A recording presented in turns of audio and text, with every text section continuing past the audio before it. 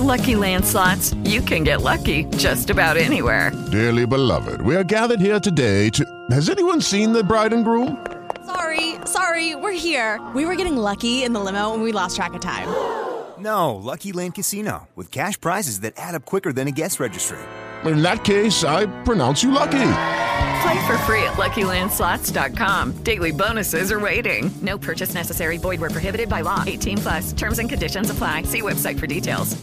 Blog Talk Radio.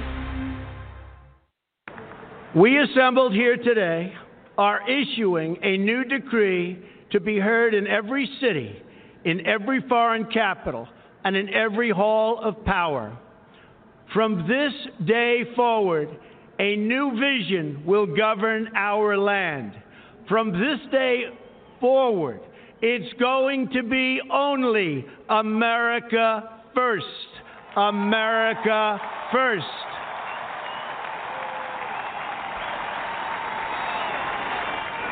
Every decision on trade, on taxes, on immigration, on foreign affairs will be made to benefit American workers and American families. We must protect our borders from the ravages of other countries making our products, stealing our companies, and destroying our jobs.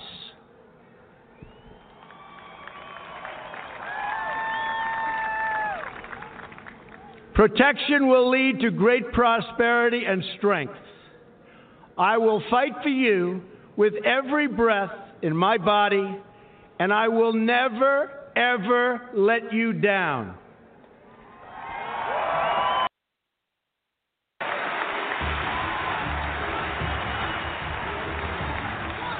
I am your voice.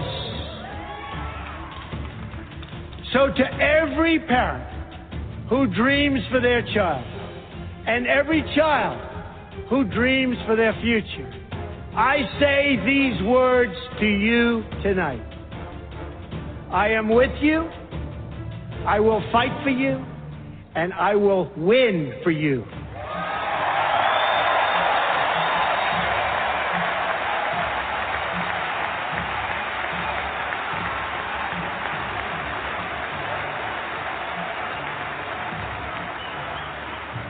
To all Americans tonight, in all of our cities and in all of our towns, I make this promise.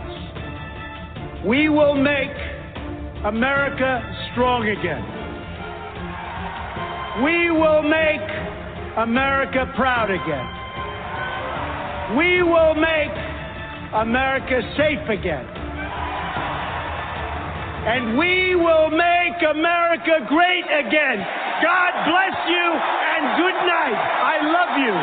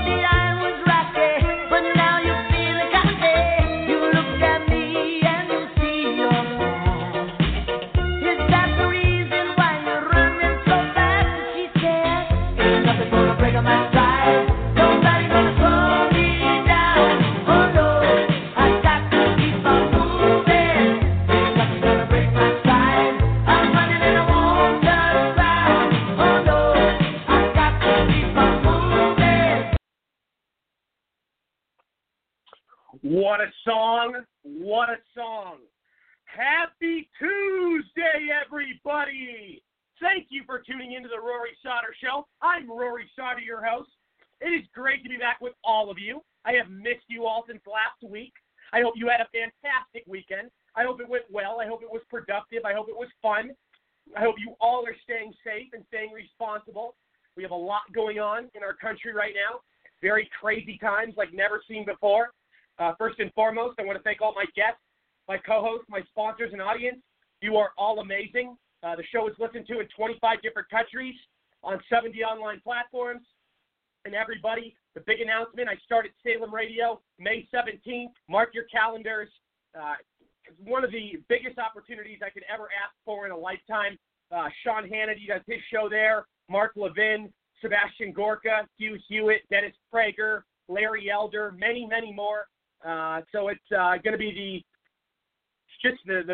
quite the experience. I mean, as surreal as it gets. And, the Rory Sauter Show is more evolved than ever before. We're growing and growing. We keep getting to the next level. The show just, every episode, I'll tell you, we all mesh so well and resonate with one another and really never run out of things to talk about. Perfect dynamics. But guys, I'll tell you, headline after headline this past weekend and just in the past 24 hours, we're making progress. Obviously there's other things that are really important going on other than the corona that we will be getting into tonight. But guys, this is really a time that I've seen a lot of people unite. So high props and high praise for that. We're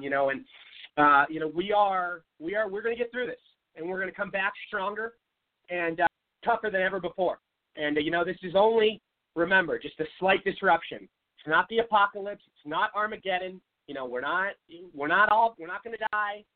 Unfortunately, we've had some people that are no longer with us.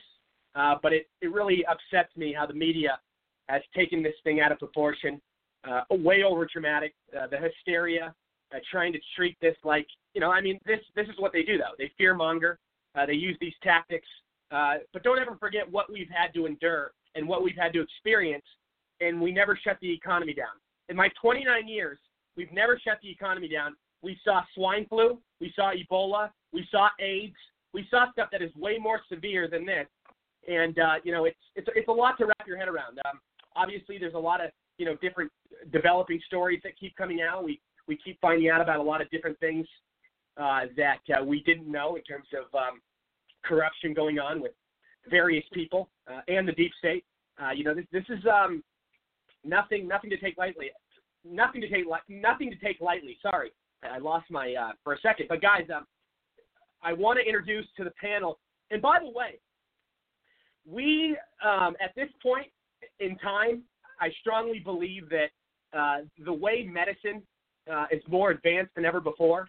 We have just, I'm looking at every other country. I mean, these people are suffering in some of these other places. I can't believe what I'm witnessing, just, for instance, Italy and Spain. I mean, their death tolls are absolutely insane. And, the USA, and I'll tell you, President Trump took the initiative. He took action when it was supposed to be taken, and he really has been nothing but transparent. He's totally dealt with this in the absolute best way possible. You can't ask for anything better, and he's really giving people answers. People want the truth, and Trump, is there for us. He's really the guy that is saving us.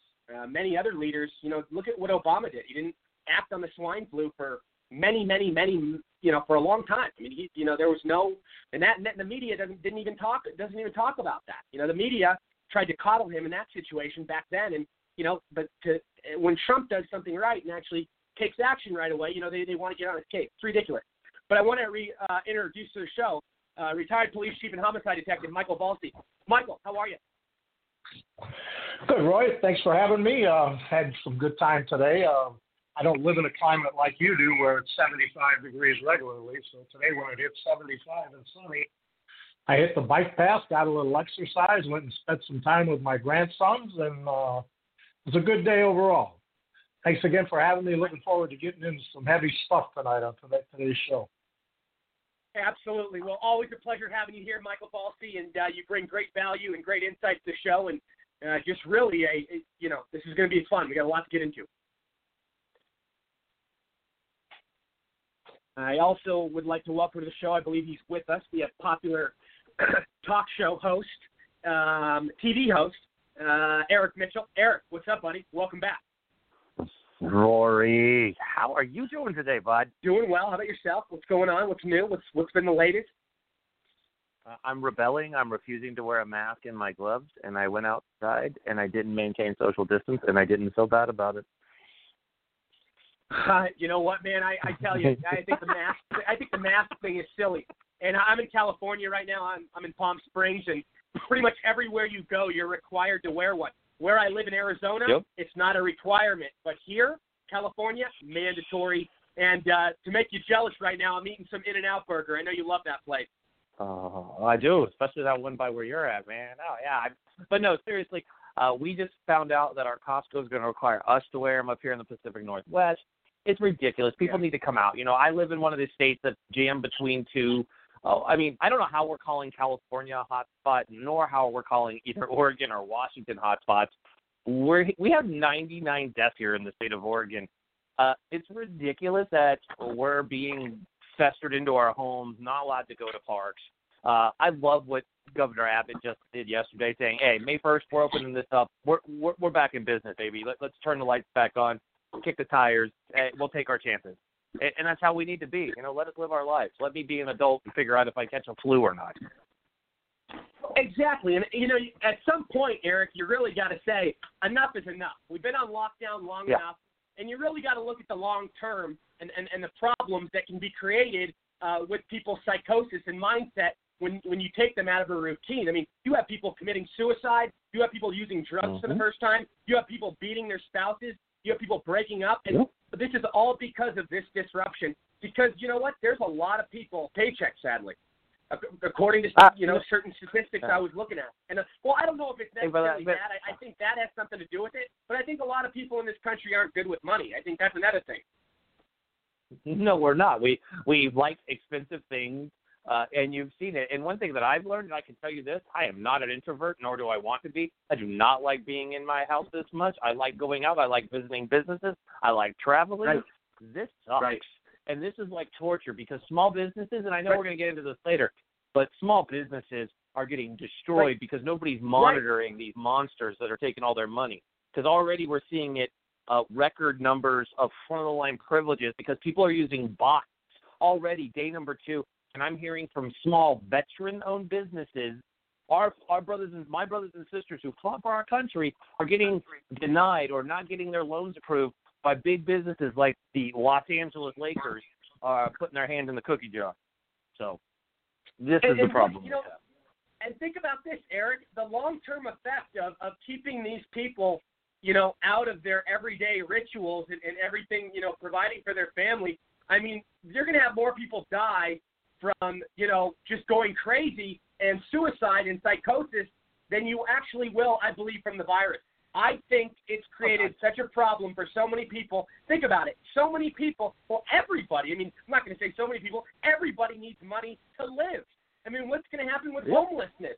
What's going to happen to people in poverty?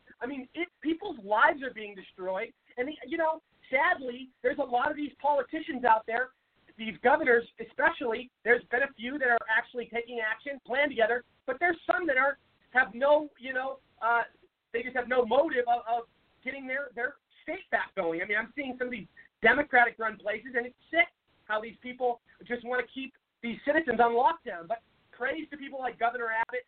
Praise to people, Tennessee has opened back up. But Governor Abbott in Texas has done a great job. Mississippi is a big one that just opened up. What's another one that there's various places that in Georgia just opened up. Yep. So it's like we need to make this a federal thing. Why is because I think obviously more states are more severe than others in cases, but I think they're using this as a political tool. What do you think, Eric? I think this. I don't really. I think this is something with politics, man. I mean, because there's a lot of places in decline, and they're still not opening it back up. Roy, I agree with you 100%. We had today, I interviewed Dr. Michael Lewis, a retired colonel, and he ran the outbreak unit for the United States Army. And he led the SARS and the bird flu, and he was talking to me about this. He's like, what we have now is a problem that more people, everybody's going to have PTSD from this.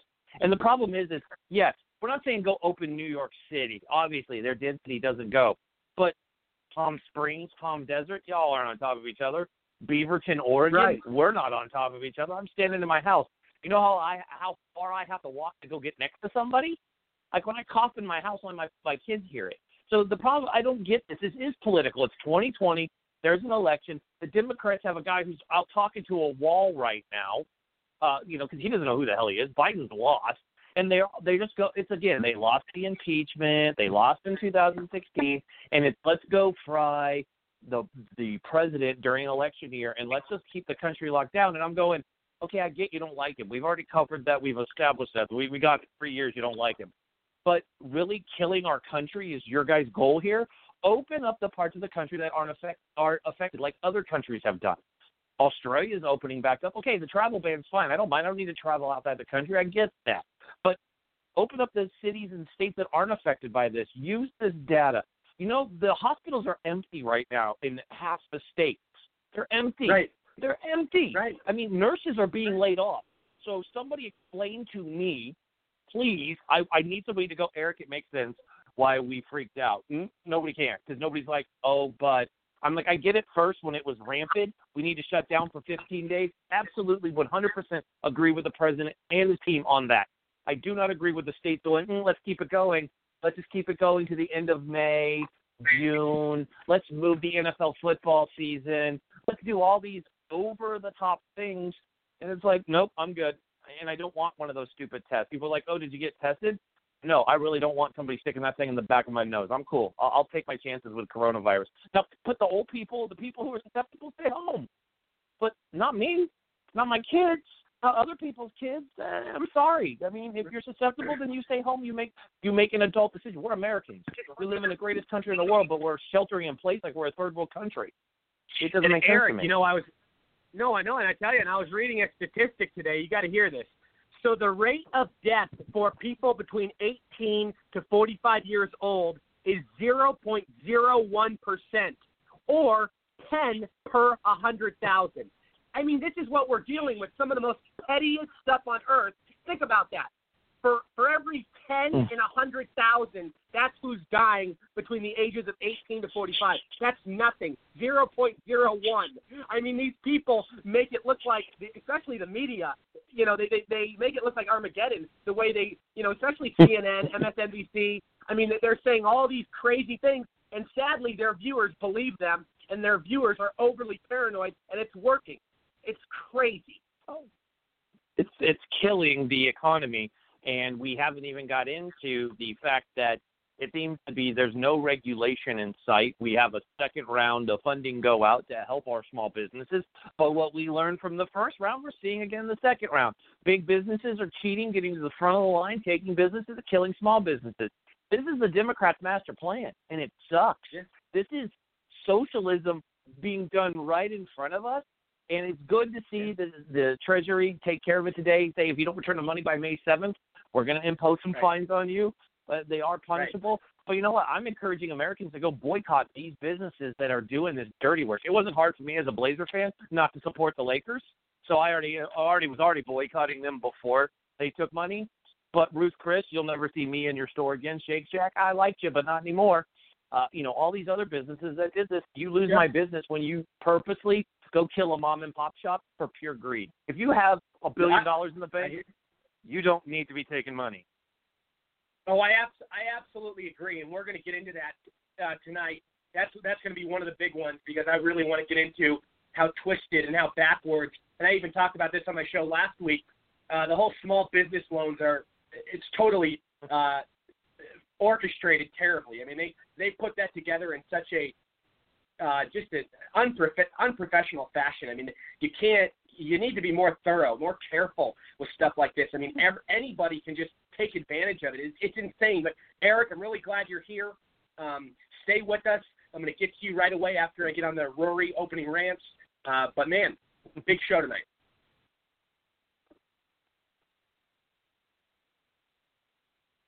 All righty. I also want to welcome to the show, I believe he's with us, the host of the Jim Price Show. Very popular show, doing very well, doing big things. Jim, how are you? Welcome back. Doing good, sir. Good to hear your voice, and glad to see that the world hasn't completely gone crazy with a few patriots still holding on to the truth. What I do like, though, Rory, one of the things is this silent little thing going on right now that we don't talk about. Well, all the other things, we could talk about the virus until our faces turn blue. But one of my most staunch Democrat gives every election, votes hard, backs everybody, literally posted, I can't take CNN anymore. I have to watch Fox because at least they're willing to let the president talk. And I was like, what in the world? So right now, guys, listen, maybe we're not doing the best thing in the world for this economy. Maybe we're not doing the best that we should and been as proud as we should and been as prepared as we should for this moment, because if this was a test, we've all failed. We weren't prepared. We didn't have our shelter in place. We didn't have our food. Okay, blah, blah, blah. Okay, we didn't get that right. But at least right now, I'm watching Democrats actually stop using emotion to fight the argument, actually ask, what did you say? What do you mean it's only 1/10,000th of a person in your state that's dying? What do you mean that it's 1/10,000th of a penny is actually dying in your state? And they're actually asking questions because, it doesn't make sense anymore to watch the regular news. And so finally, maybe in all this fiasco, we've all taken in the shorts on our finances and all the other stuff, I haven't stopped going out. I refuse. Absolutely flat refuse. I went to our Open Up Kansas rally last Thursday, had a great time. 2 rows of vehicles honking their horns off like crazy, but I'm not going to live in fear. I'm not taking the warm blanket of fear they're offering me. I want to live free on my feet because I'm not going to die on my knees. I'm not going to put up with this crap, but hopefully in this moment, we're going to have that awakening that maybe we were not all thinking of, is that maybe some of those silent little drones out there, those zombies, are actually going to start waking up and listening to the rest of us. Hey, the government isn't your friend. And this is Rory. Let me do one thing before we go. You go to your rant. One of the things that I've actually said, and I could actually prove this, is that if you are a conservative, you're far more progressive than any progressive is. The true conservative is far more progressive because you know what, Rory, you could do whatever you want on your property. You can do whatever you want to as long as I don't have to pay for it, as long as you're not taking a life, as long as I'm not involved with it, and I don't have to agree with it. You do your thing, but a true conservative will say, don't spend my money, I'm not paying for your crap, and you do what you want. You're free to fail or succeed in any fashion you want. Progressives will tell you what jumpsuit you're supposed to wear every day. So honestly, the narrative has been so backwards for so long, we're so used to hearing it, but in reality, a conservative will tell you, hey, that's you. You succeed or fail on your own steam. The government's not going to bail you out.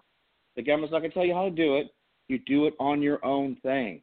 And so that's one thing I always like to talk about is we've got to get back to the Constitution, what the Constitution really means, and how it limits the government. The Constitution never limits the citizens. If you look at it and you truly understand the document, read it. It's old, but get through it because it will protect you and make you a little more sane when all this insanity is going on around you. 100%. No, I agree. Very well said. Jim, thank you for joining us. Yes, sir. I'm glad you could be here tonight. Thank you. A lot to get into. Thank you, sir. You have a great night. Let's hear you. Jim, sorry. What were you saying? Just get it on. I said, let's get it on. Make sure you do your thing tonight. Let's hear what you got to say. Let's get the rant going. Let's do it. I'm excited. All righty, everybody. So I'm going to get to, some of the other headlines that we are, paying attention to because we're so distracted with the corona. And then I will get it directly into the whole COVID-19 corona situation. So, this whole Biden thing, is driving me nuts. The accuser. Very credible witness. Seems like actually a very nice girl. Obviously older now. Worked for Biden many years ago. Reported on multiple occasions that she was sexually assaulted by him. This isn't something that, this isn't something made up or anything, and she's a Democrat. She has nothing to gain out of this. There's no advantage for her, and she's been saying the same story for what? Well, was the last 30 years? It's been quite some time. I don't know the exact date. Maybe somebody can quote me on that or get me the exact details, but it was some time ago. This woman's name is Tara Reid, not the actress. I'm sure everybody's thinking the actress, American Pie. No, not her. Different Tara Reid. But no, this is just the whole double standard. The Democrats' whole agenda, their whole narrative, their whole talking point, especially in this last election cycle, was believe women, believe all women. They all deserve to be heard, right? No, and we all know that's a lie. That's their hypocrisy. That's their double standard. You don't believe the women if it goes against their party, but if it goes against the Republicans, absolutely believe women, 100%. This is how dirty politics has become. This is how radical and how unprofessional and how unethical the Me Too movement has come. You can't half-ass anything in life. You can't pick and choose what bullshit you want to report or, see, and then the other stuff you just pretend it didn't even happen or you didn't see it. Give me a break. Call it fair. Don't be a corrupt ref. If there's a situation, this shouldn't even be about politics. This should be about, humanity, rights, violate somebody. And Joe Biden, this isn't the only person. We've been hearing stories for a long time, and the media purposely protects him. Just like they protect all the Democrats, as long as they're a part of the establishment. We've obviously seen them rip people like Bernie, but that's a whole different scenario, and I don't want to get into that because that's a long segment, and that would be a lot to talk about. But anyways, Joe Biden, don't forget, last year, weren't there like 6 or 7 women that came out? Media mentioned it once or twice on mainstream, CNN and MSNBC. Then they never talked about it again. And then when all these, and these were actually factual situations, that these were credible women that, these weren't made up stories, that's for sure. They had relationships with Joe Biden, whether that was on a sexual level or a working level or personal level. These weren't just, some random floozies in passing by. So, and then they want to run a story with Trump repetitively over and over. That's hearsay. You never had any sort of credible situations when these women were going after Trump. But now that you have legitimate cause and sufficient evidence for somebody like Joe Biden, you want to just throw it under the rug, pretend it. You guys are. This is why I say journalism is dead. It was gone a long time ago. It's all about writing stories that are going to fit the network's narrative and are going to fit the money agenda. They're one-dimensional. They're one-track minded. They live in an alternate universe. They don't report the facts. It's all about what they can twist, what they can fabric. It's like writing a story. Think about it as if they're writing a fictional story to get their sheep all turned on. This is really what it is. And I've said this on my show many times, and I'm going to say it again. This whole getting rid of Trump, even though rational people on the left know that nothing will ever come of it, they like the idea of it. And that's why I think some knew nothing was ever going to happen to Trump. He was never going to get impeached or removed, but they like the idea. They like hearing it. It's like they like to be lied to. It's like hearing what you want to hear. It's not factual. It's not the real truth. And I go back and forth. I go to all these different channels. And I don't even really like Fox at certain times. I'm not, because look at some of the people they put on there. And the Murdoch boys, since the Sons took over, not good. They don't think like their father. I can tell you that much. Their father was, and I think their father still has some sort of obviously, say of what goes on there, but he doesn't have the kind of authority that he once did. I know he's passed a lot of it down to his kids. And, people like Paul Ryan, rhinos like Paul Ryan are on the board there. I mean, I'm really kind of leaning towards it and watching a lot more of OAN these days. And I'm sure people listening and people on my platform on the co-panel are as well. OAN pretty much calls it as they see it. I'll tell you my favorite show politically to watch. And, the guy basically says it how it is. I mean, there's no side. And, he's common sense. It's Tucker Carlson, and he's on Fox. And that's the only real reason I watch Fox these days, are to watch people like Tucker. Sometimes I'll watch The Five, even though I hate Juan Williams. Sometimes I'll watch Waters World. But, Sean Hannity, too repetitive for me. Over and over, it's just the same thing, over dramatic. But no, I don't want to get obviously too off topic with shows and channels I like. But, it's scary how you have somebody being so protected. I mean, Joe Biden can't even count to 4. Joe Biden can't even form a complete sentence. Joe Biden can't even walk up and down the street without getting tired. Half the time he doesn't even know which state he's in. And, you have all this happening. And you know what? He may be a predator. Look at the pictures. I mean, you can't make this stuff up. Imagine if Trump was fondling, women the way Joe Biden does in pitch. I mean, Joe Biden, some of the pictures with little kids, too. There's some creepy stuff. And there's multiple and multiple. It's not just one picture. Didn't just happen one time. And apparently, according to Secret Service, this guy swims naked in front of women that work in the Secret Service, and he tries to, show. This guy's he's a weirdo. He's a weird dude. I'm not making any of this stuff up. But something needs to change here. Something needs to really be put in check, and I think it will. In the coming months, obviously, as we get more into this 2020 cycle, there'll be more victims. As Joe Biden has been, he's a politician. This is what bothers me about the swamp, and this is what bothers me about powerful people, is they think they can treat anybody however they want, and there's going to be no repercussions, and they won't have to face the music. No, that's not how our Constitution was built. That's not how our country was. That's not what our country is about. That's not what our principles and our morals in Western civilization entail.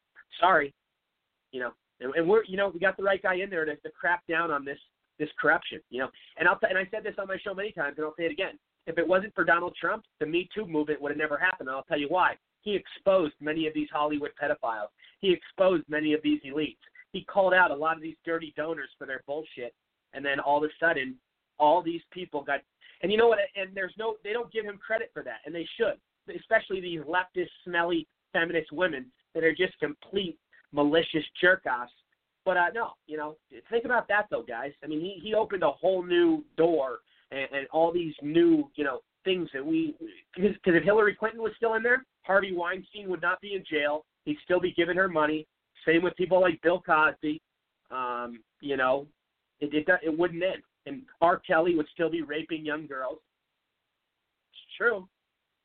So Common Core, I really hate Common Core. Can we just get that out there, everybody? Common Core sucks. Common Core is bullshit. Common Core is a lie. Common Core is unfair. It's a slap in the face to our citizens of the United States, and it's drained our education system. We are lacking in so many different fields at this moment. We should be the highest on the map in every category, but unfortunately we're not. And think about all the money that supposedly gets thrown at education every year. If we're getting all that money thrown at it, then why the hell isn't it the best of the best?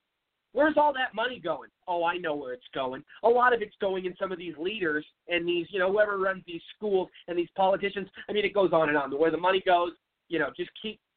It's a dark, dark path.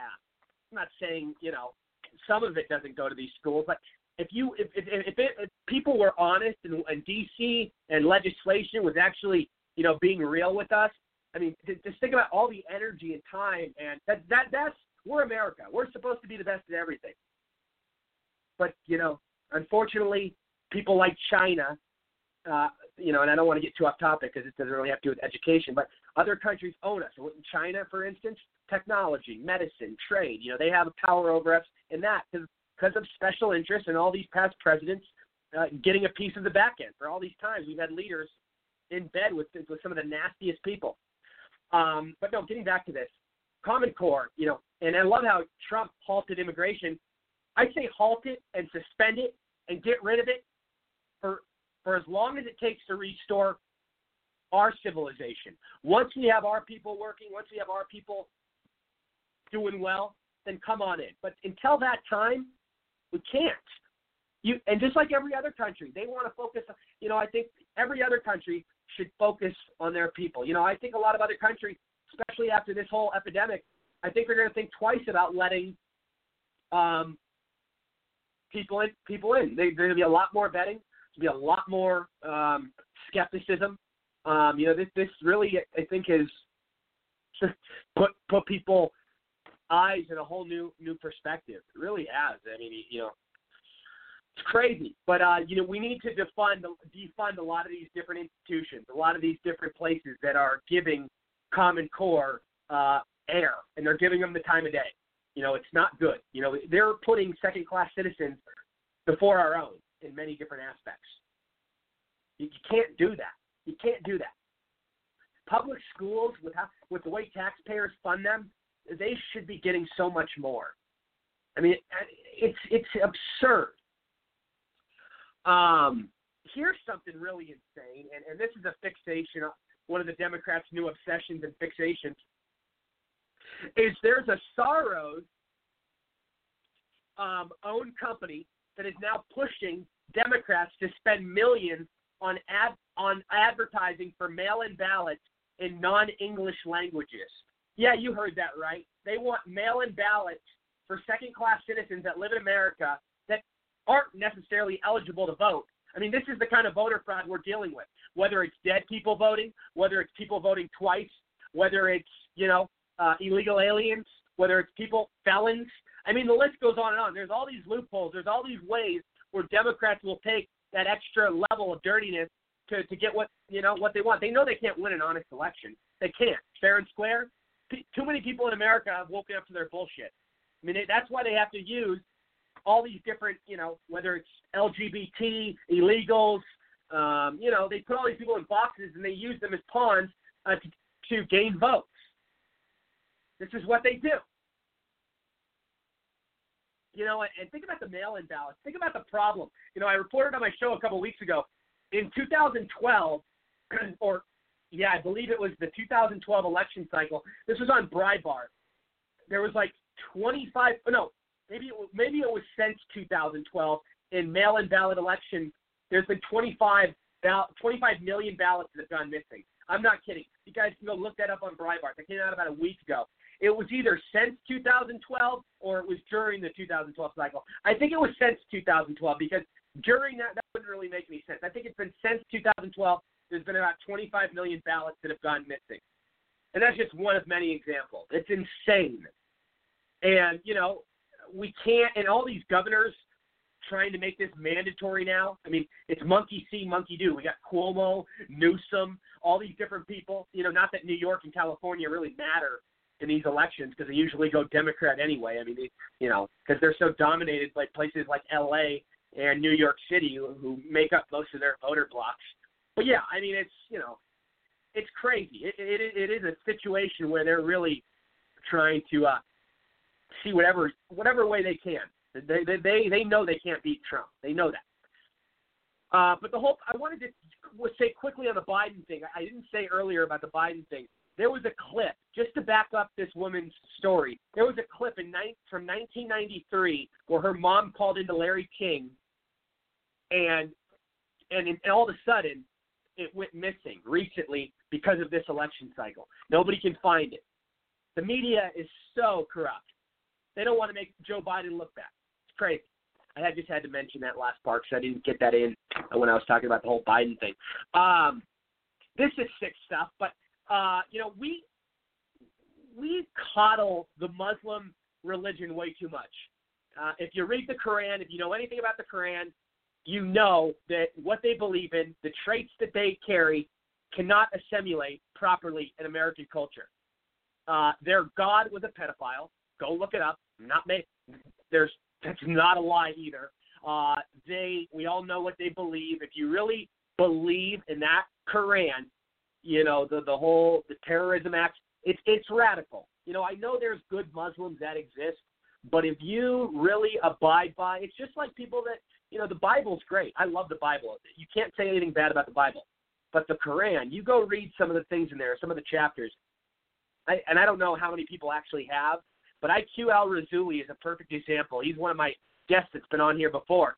He grew up in Iraq, and he had to escape ISIS because they wanted to kill him for converting to Christianity, because he knew then, after seeing the Quran and seeing this whole Muslim culture, that Islam had nothing good. There's nothing good. And, that's how tolerant these people are. If you try, this is the kind, they're monsters. They are. But anyways, the New York City, don't forget, New York City is the place where 9/11 happened, obviously. Over 3,000 deaths during 9/11 from that same religion. But over the weekend, during Ramadan, New York City gave 500,000 meals to Muslims. 500,000. Why didn't they give out meals to Catholics on Easter? Why didn't they give out meals to Jews on Passover? Why are we making all these special favors and all these special treatments for Muslims? You know what? And we see, whatever we want to get into about this religion, whether it's they throw gays off buildings for being gay, whether their brides can't show their face at the wedding, whether whatever. I mean, these people are, and it's hard to talk about, because after 9/11, we laid the smack down in certain ways, but seems ever since this PC culture took over, we've really they haven't been taking accountability. It's like they get away with so much, especially on tech, on online platforms. If you say anything about Islam, you will be banned. They don't let anybody talk about Islam. It makes me wonder, because look at all the money in Saudi Arabia. Look at all the money around. I mean, maybe they control a lot of big tech. Who knows? I mean, I've read certain things, so maybe, I don't know. But it's crazy. It's like these people, these Democrats, and obviously New York City run by Democrats, giving these out to Muslims. De Blasio, and he's terrible. He's a communist. We know that. But sick stuff, really sick. So Chinese media. So actually, that's part of the corona. I'm going to get into that in a second. So everybody's offended these days. Everybody with PC culture, it never ends. Somebody's always got to find a way to complain. Somebody's always got to find a way to get their name in the paper. Somebody's always got to find a way to shut some business down or do some cancel culture bullshit. But anyways, there was an army chaplain that was doing a coronavirus prayer, and they pulled the video because somebody on Facebook, some leftist snowflake, was offended by it. People are getting offended by Christianity when that's the religion that our country was founded upon. Over 70% of Americans, 70% are Christian. You're going to try, we're going to let some minority, some atheist or some asshole tell us and get us kicked off when we should be dominating. I mean, this is sin. This is sick. This is a Christian nation. I don't care what anybody says. You're never going to convince me any other way, especially when you got over 70% of people that are Christian. We should be able to. You know what? We are the majority. You guys are. It's like these atheists, and I see all these different, people that are trying to comment and trying to, say that Christians are bigots. No. You atheists are the bigots for trying to get involved and trying to change and rewrite history because you don't agree with something. You guys are pussies. You got to sit behind a computer and make little reports. Wimps, soy boys. Let's see here.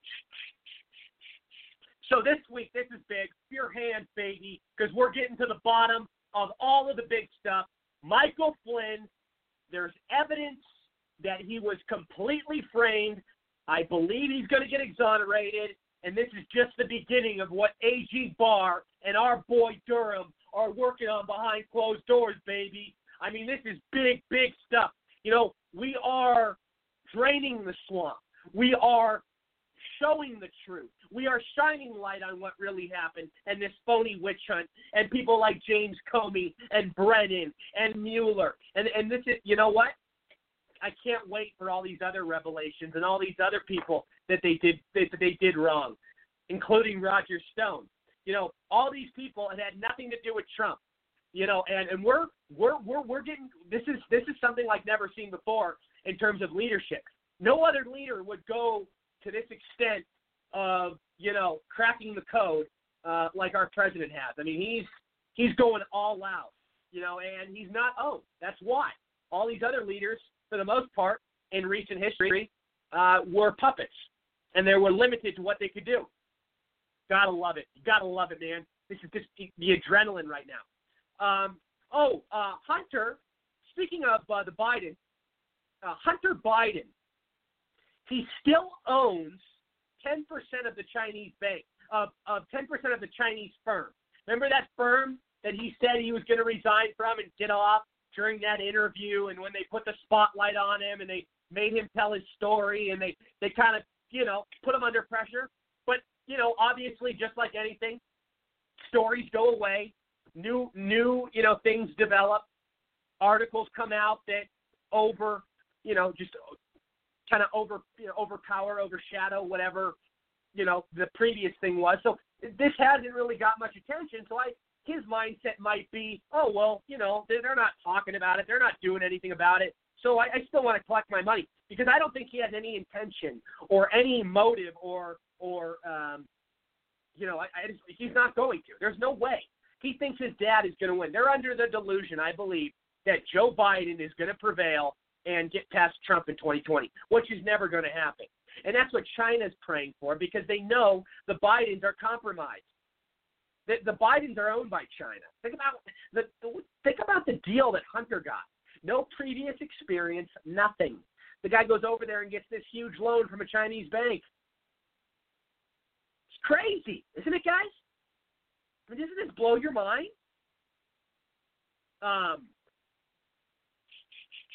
Okay, so China, you know, one thing after the other with the Chinese media. Now they're threatening a lawsuit against the U.S., blaming us because we're going after them for the coronavirus. Now they're trying to go after us for something that happened 30 or 40 years ago, AIDS. They're trying to sue us for AIDS, which we didn't start, first of all. They're claiming we were the ones that started AIDS, which is not true. This is just silly. These people are deflecting as much as possible. I can't even believe it. And they're responding, I think, to the lawsuit that was coming out of Missouri, because Missouri was going after them for the Wuhan virus, because, you know, I think Missouri kind of suffered a little bit with their people. So, you know, Missouri was one of the I think the only state at this point that filed a lawsuit against China. But China, you know, is playing the victim. You know, they're playing these little children that didn't get their way, so they have to pout, and then they got to point the finger and make up all these lies. I mean, why the hell are you bringing something up from all these years ago that we all know where AIDS came from, and it wasn't America. So shut up. You know, that's stupid, man. Stupid. What are we dealing with right now? We're dealing, you know, this is, oh, my God. Get to the bottom, of things. Seriously. I mean, I'm sick of these people making these ignorant, dumb statements. President Trump, you know, the whole immigration pause, by the way, really screwed over these visa programs for Chinese investors. And I love this, and I'll tell you why. Because a lot of these Chinese investors, and this was in the article today, have been using their influence and their power and their money to buy citizenship, buy seats, inside trading. I mean, you name it. China has had so much influence over Washington, D.C. for the longest time, and this halt on immigration really kind of gets in the middle of that and really interferes. So you got to love it, applaud it, taking care of our own people. And Trump made a really good point. I think this was yesterday on Twitter. He mentioned, why should America bail out poorly run states? And he's absolutely right. Why should we bail out places like California or New York that spend ridiculous amounts of money on illegal aliens, on abortion after 9 months, on, tranny surgeries, on, putting chicks with dicks in classrooms, whatever you want to say. I mean, they spend your money on some of the most ridiculous nonsense on the face of the earth. And they should absolutely, and they always want to say that, when it comes time to federal authority, oh, no, we're state. We make our own rules. We play by. Well, if that's the case, then why don't you pay for your own shit and stop it? Because that's just unfair. Because you guys you think you can be as reckless, as dangerous as you want to be, and then not pay the piper. Doesn't seem fair to me, guys. Does not seem fair. It's sick. Look at places like Washington State, California, New York, some of the most highest homeless epidemics on earth, and they're not doing a damn thing about it. They give all this money to welfare, they give all this taxpayer money away, and then they just want more of it so then they can add on to their radical Democrat agenda. It's what it is. Crazy, crazy times. I will say that, guys. And you know what? I'm so sick of the race baiting. I mean, you just shut the fuck up already. Excuse my French. But shut the fuck up. The race baiting has to stop. We had the Atlanta mayor blaming Donald Trump and his support, and she blaming Donald Trump and his supporters for her getting a random racist text. Yes, you heard that right. The female mayor of Atlanta, black woman, blaming Trump and supporters, even though we don't even know who sent her the racist text, blaming it on us. I mean, it's like so easy, these days for so many people because of the color of their skin and what we've turned into with PC culture and how it's so just out of control. I mean, can you imagine somebody going on air 10 years ago and saying something like this? Regardless of a party affiliation, they wouldn't have been looked at seriously. But now you can come out and be whatever. You can come out and be a unicorn if you want. You can be 100 different genders. I mean, anything applies to today's society. This is how out of control we become. Okay. Let's get into the Corona stuff. So I'm really with a lot how these small businesses they're claiming to be small businesses and they qualify supposedly. This is how out of place and unstructured and unprepared they were with sending out this money. You got Ruth Chris Steakhouse, who has hundreds and hundreds of employees, millions and millions of dollars. Which was a sandwich place, they got money. Shake Shack got money. The LA Lakers, who's one of the richest organizations on the face of the earth, got money. And you've got people that are closing shop because they can't stay open that actually classify as a small business, but for some reason aren't getting paid or aren't getting financial assistance. It's absolutely sick because the real force and drive of this country are small businesses, are entrepreneurs. You know what? And we have all these people, these and I consider, think about it. Recently, there were so many other ones that people like Harvard, USC. USC, by the way, is worth billions of dollars with a B, and they took $20 million. Endowment. No, my bad. I said endowment wrong. I wanted to say they have a $5 billion with a B endowment, but they took a $20 million loan from the system from this whole Corona thing. Same with Cornell. Same with Harvard. I think Harvard gave it back though. But I mean, guys, what are we dealing with? Some of the richest organizations on earth taking a very small amount of money compared to what they have in the bank, and when other people desperately need it.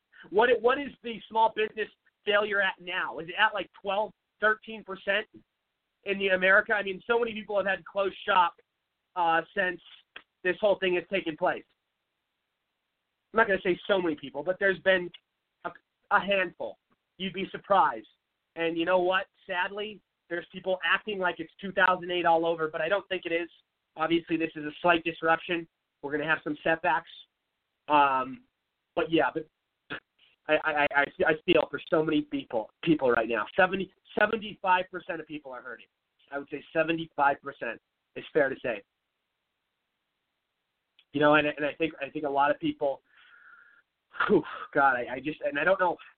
We need to have a really well-detailed, thorough plan once this opens back up for how, people can recoup. I mean, banks are really going to have to, and they have been stepping up, but they're going to have to do more for small businesses. And I'm not for bailouts. We don't want to bail out banks, but we have. God, I mean, this is crazy. And the airlines want the bailout. Jesus, I mean, it never ends, and we all know they want to do the buyback stock options. But I will say, you look at these banks and you look at these airlines, and these corporations hire millions of people. They are the reason a lot of our economy is so good. But small businesses make a big impact as well. But I want to mention some of this Corona stuff. Giuliani went on a show the other day, and he said listen to this, Dr. Fauci gave $3.7 million to the Wuhan laboratory in 2014. That's right, you heard that. In 2014, Dr. Fauci gave $3.7 million to them. Dr. Fauci is also the same guy a couple of years ago at Georgetown University saying within the next couple of years there's going to be an epidemic that comes out, a pandemic, whatever you want to, whatever. He said that there's going to be, by 2020. Bill Gates just said the other day he's been preparing for 2 years for this kind of situation with putting stacks of food in his pantry in his basement. Bill Gates has been praising China for their response and how they've been handling things. China has lied to us every single step of the way. They maliciously let that virus out because we beat them on trade, and they've never been, slammed this hard in the ass by any leader. I mean, this guy, Donald J. Trump, took them to town. I mean, you talk about a hardcore gangbang, excuse my French. I mean, he really gave them the music and made them face the music. This was hardcore. And you want to talk about giant balls? You want to talk about a guy who is invincible and can create the impossible? It's Trump. And you know what? I believe him when he says, we created the biggest economy once. We'll do it again. And China, how dirty, though. And I can't help but to think any other way. I don't think this was an accident. I mean, because everything I look at with who's been funding the Wuhan lab, Bill Gates, Fauci, and now they're in Trump's cabinet. I'm sorry, Trump, but, you say you hire, I love you. I'm your biggest fan, Trump. I'm your biggest fan, but you got to be careful. You say you hire the best people around you. You've had to clean house quite a bit, buddy, since you've been in there. I mean, you are by far the best president ever. 80% of promises delivered within 3 years. Absolutely incredible. But and I'm not blaming you 100% for this, for the people you surround yourself with, because there's a lot of people stuff into your ear. And, Trump knows, though. He's seeing what's going on. I believe Trump has a plan, a deep plan. I really do. And, we really need to really focus and really pay close attention, because we're in the coming days, it's going to be pretty interesting, I think, some of the things we're going to find out. Let's see here.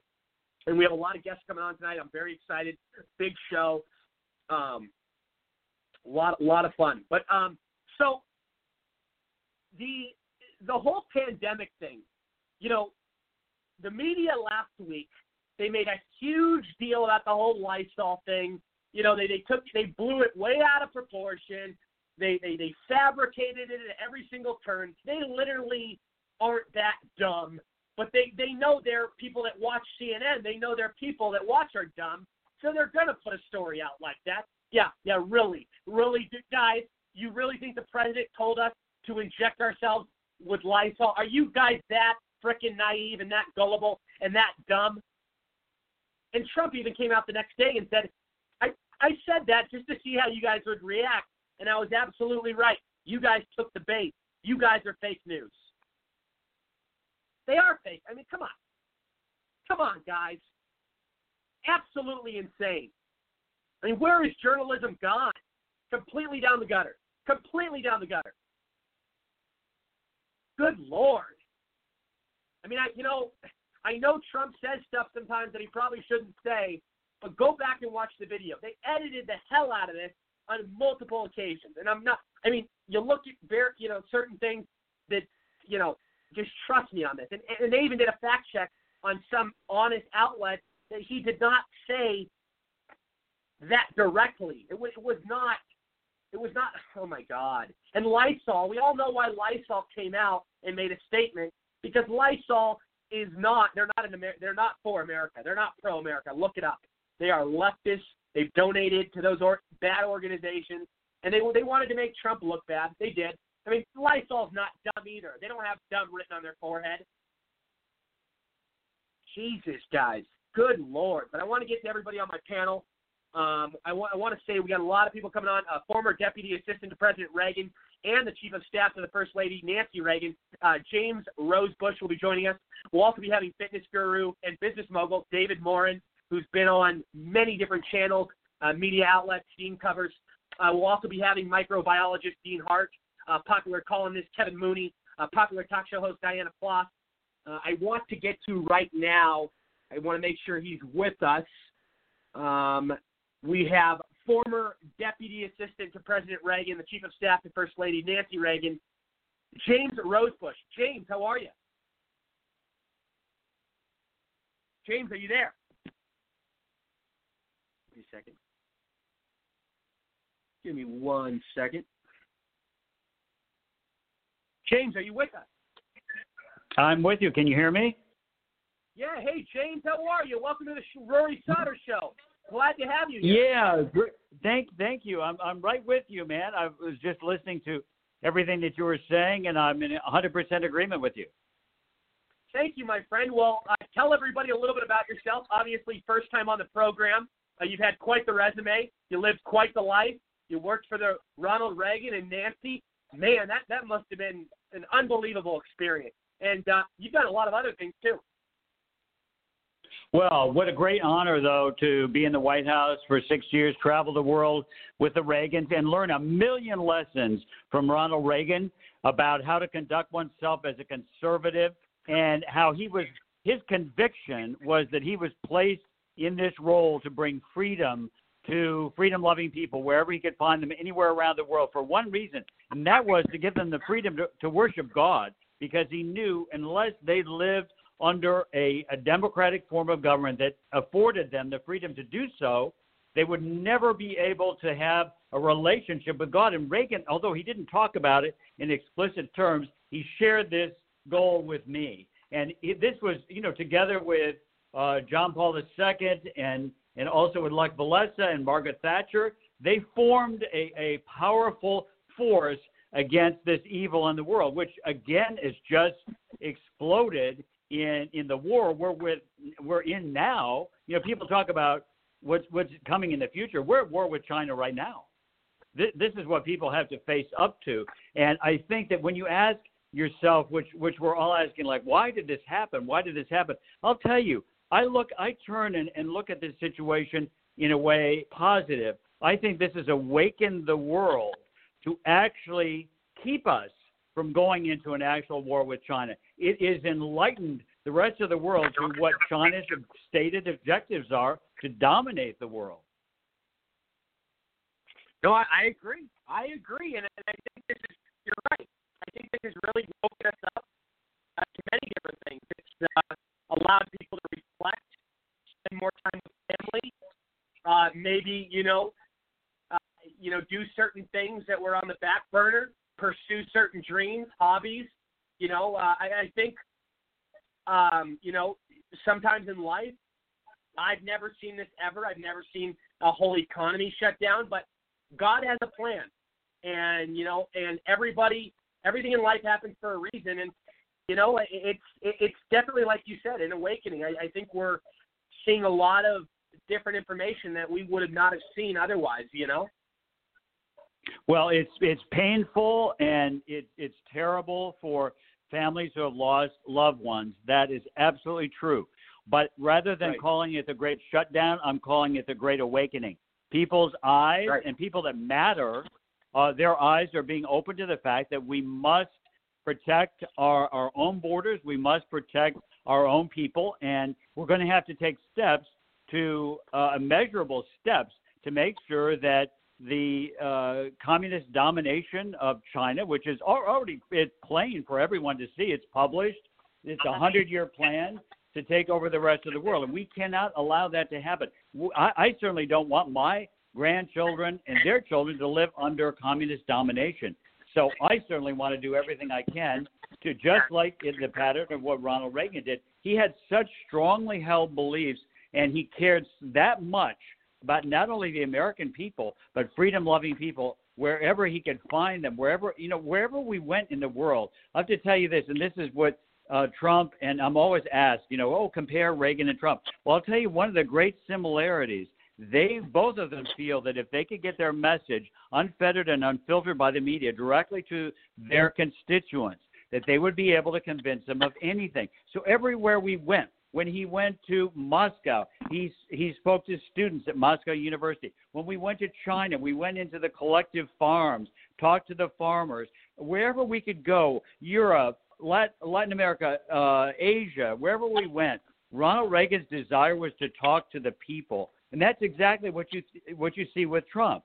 Trump wants to talk. He wants to get his message directly to the American people. And I hear people say to me, well, I'm so proud of Trump. I love Trump and I support Trump because he's saying exactly what I would say if I were in his position. But I can't. So he's representing his base and how they feel about the media and these other things. And that's why I brought out this new book, Amazon #1 bestseller. It's only been out for 2 weeks, called Winning Your Audience. And it talks about how you can become, as conservatives, we need to become a lot more effective as speakers and really defending our cause and our conservative values and principles.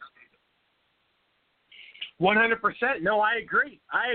And don't you agree that Ronald Reagan, if Twitter was around back in the 80s, Reagan would have absolutely been on there connecting with his audience and his base? Because think about how Trump really, delivers just the proper messages. I mean, because the news doesn't do it. He needs to have some relationship and accurate information being, directed towards his fans and the people that support him. Well, I can tell you the facts, man. This is what happened.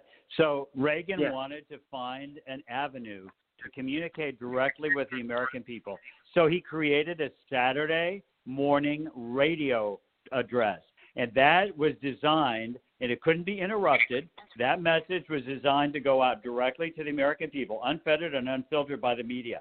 He also was the second highest in his presidency. He gave more addresses directly from the Oval Office to the American people. Again, this is talking heart to heart with the American people. This is what he believed in doing, delivering his message to the American people. And that's why he was called the great communicator. That's why he was called the Teflon president, because he had no ego. He had no ego in the fight. What he had in the fight was his belief in the value of American principles and the importance of value, not just to the American values, not just to the American people.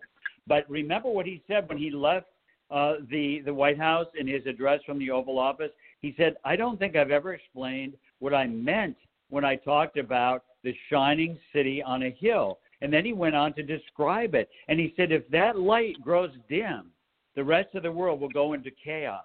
And that's exactly what happens when the light of American values and freedoms go dim, then the rest of the world goes into chaos. Yeah, no, absolutely. And no, 100%. I love that. It's almost like Reagan, it's wow.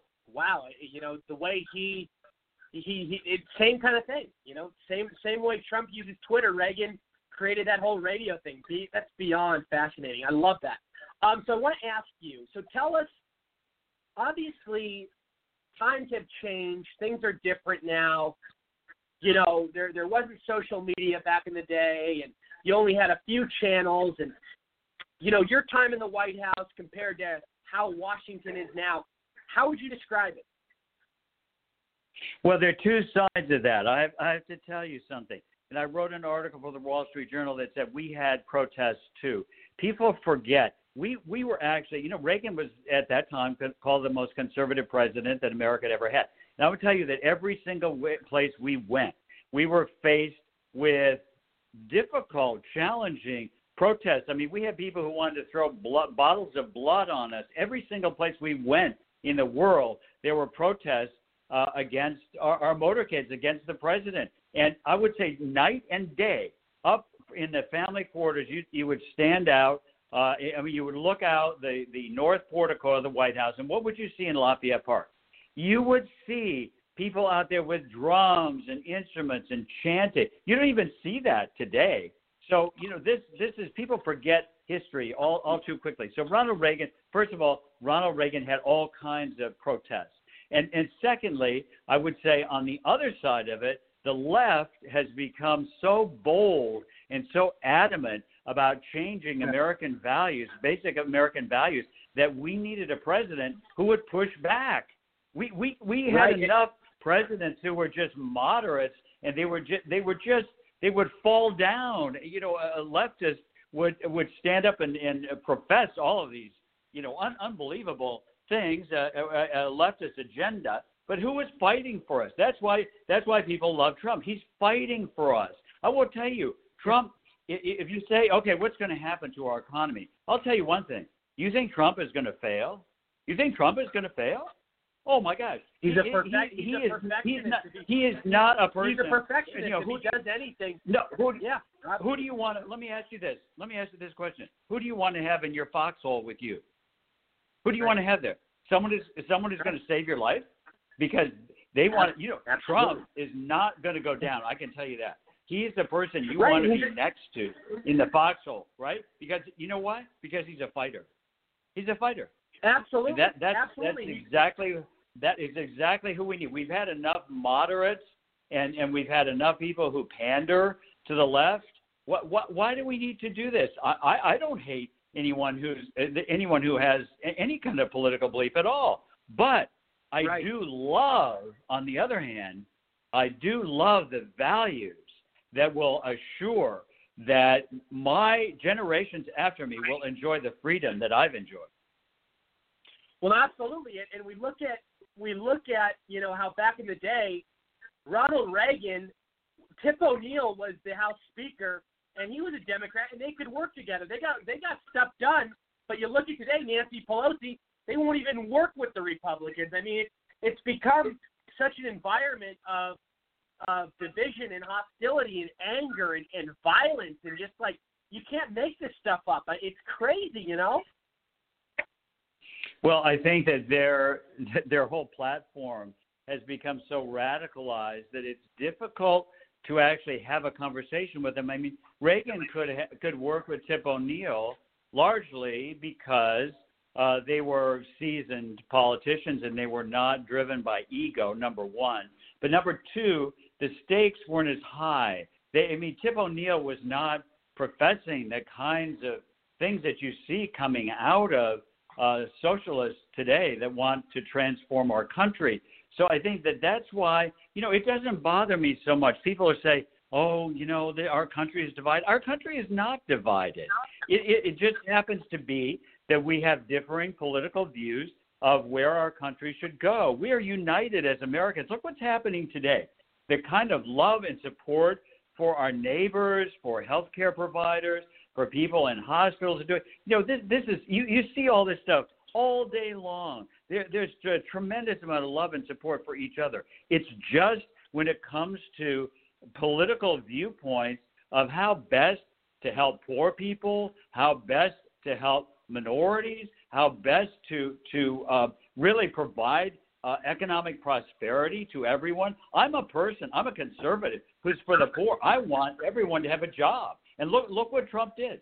Look what Trump did. The lowest unemployment for African Americans, for women, for Hispanics, and for all Americans. The most important thing you can do for a person is to give them a job. But the reason there is so much opposition to Trump is because he's so successful. No, absolutely, 100%. Yeah, That's so true. And he's exposing all their special interests and their dirty donors and everything they've been getting away with for the longest time. And you got to love it. And I want to ask you, speaking of all the protests and what Reagan had to deal with, and obviously Secret Service, nowadays is more, it's more just, it's bigger because obviously technology is more evolved. It's more, sophisticated. It's stronger. It's more powerful. But back in the day, were you with Reagan when that crazy guy shot him, almost killed him? Were you working at that point with Reagan? And then locked that guy up? I was not at that event that day.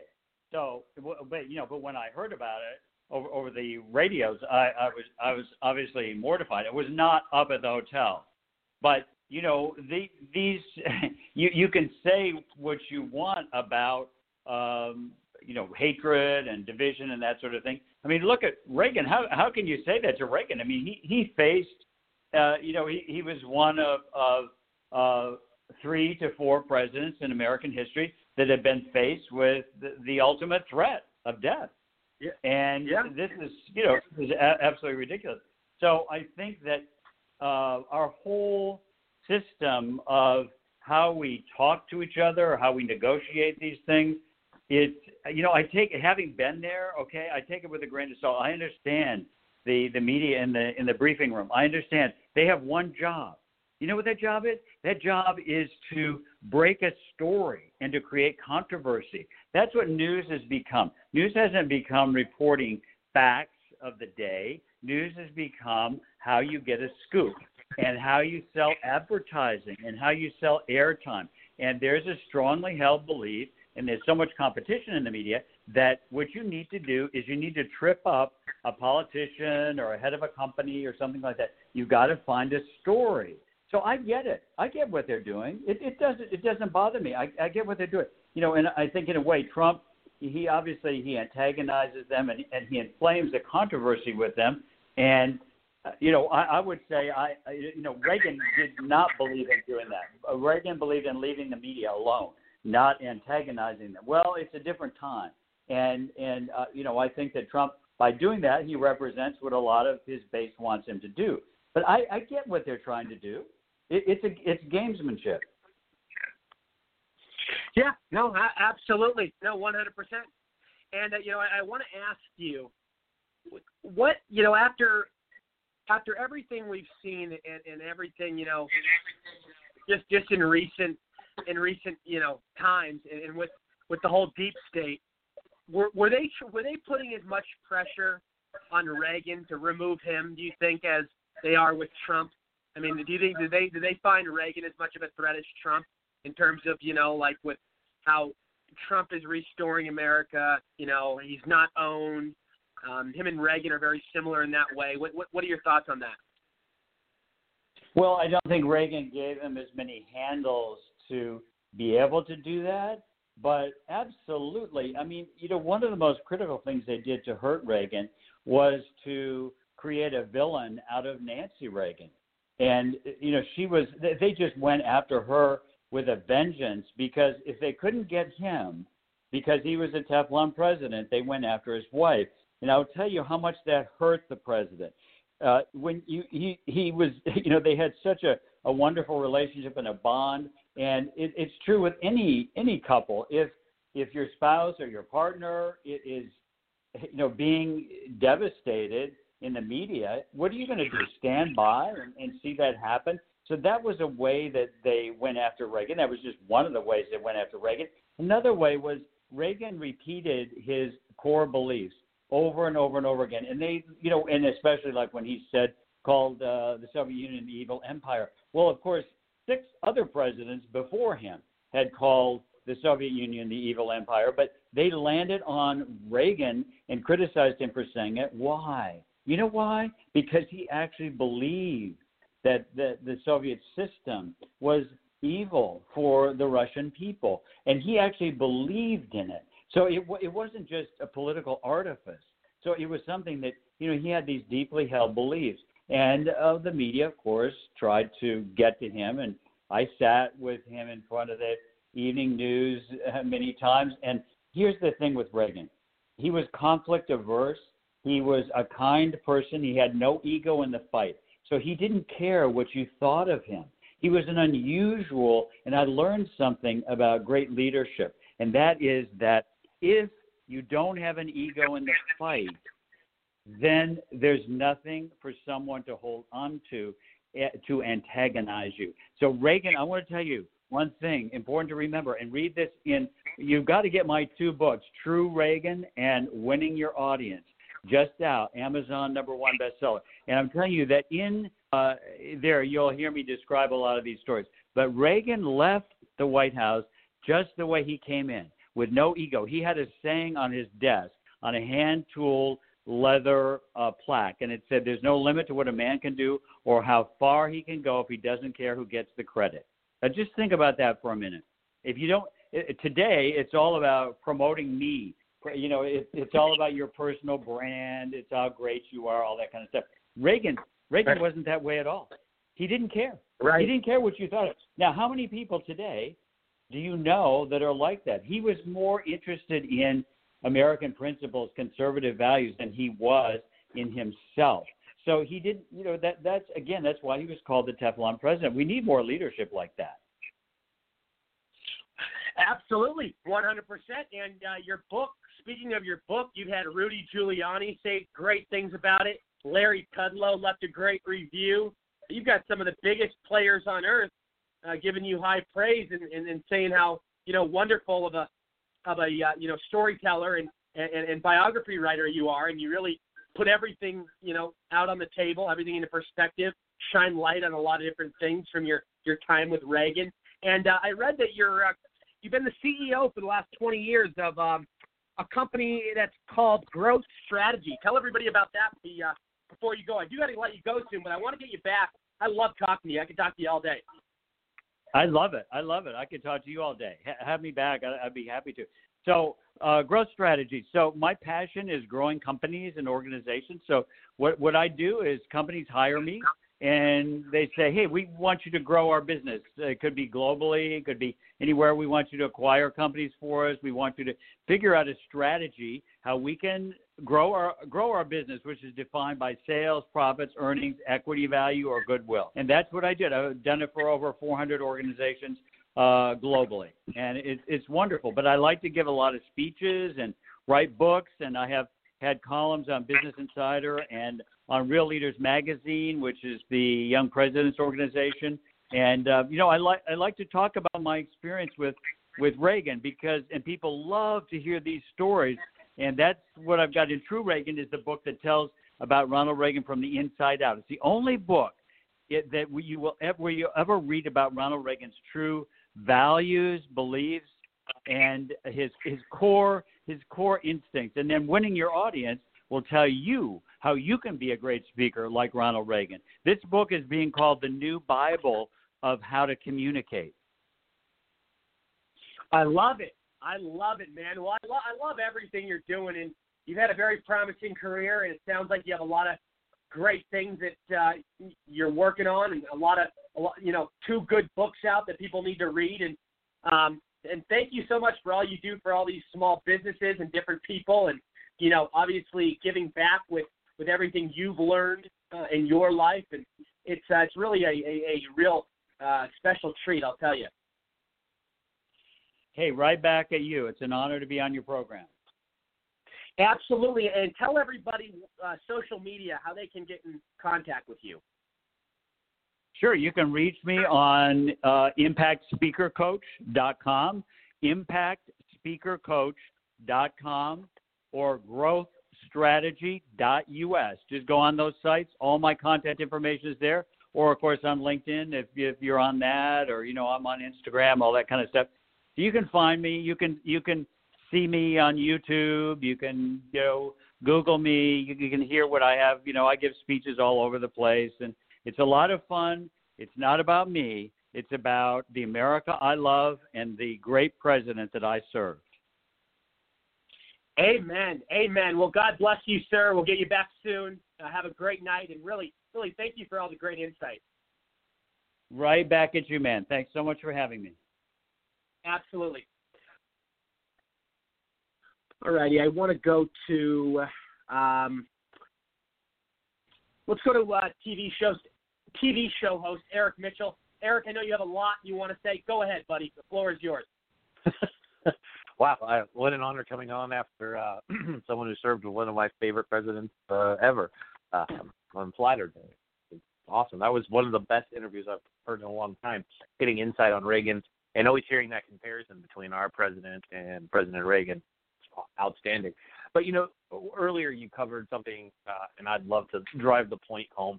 You were talking about the small business loans, right, that have been put forward that are for payroll protection and to help our small businesses that were caught completely off guard by the coronavirus shutdown, this, socialist movement that we've been going through to shut everything down, these small mom and pop shops, 1 to 2 people, these diners that we like to go to, these small Italian places, your mechanic, all the people that we want to support, they're the ones trying to get these loans, and these big businesses get front of the line privileges.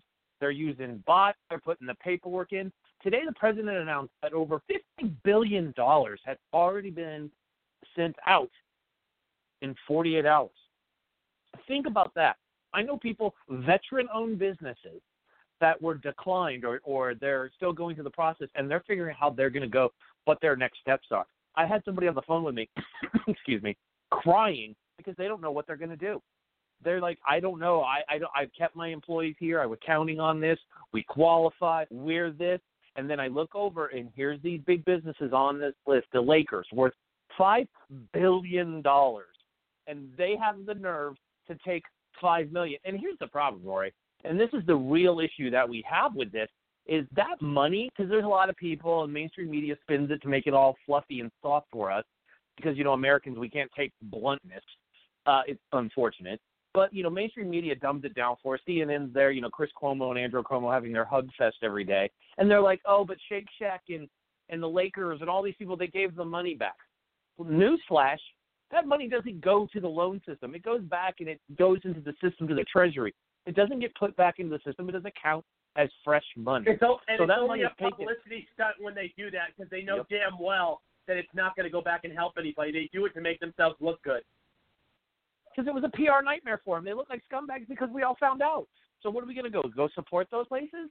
No, if I was those places, I'd start thinking about, I don't know if people are going to come back. But again, we're lemmings for this stuff. So there's one point I have for you. But here's my biggest one. And you've been a guest on our show, so you're familiar with one of the guests that we had on our show, the amazing Josh Phillips, who did a documentary on what went on in China, right? Coronavirus. Do you know that he's had 12 million, almost 20 million people have viewed this video? It was on Facebook. It was on our Facebook page. A lot of people shared it. Facebook took it down over the weekend. They said it was fake news.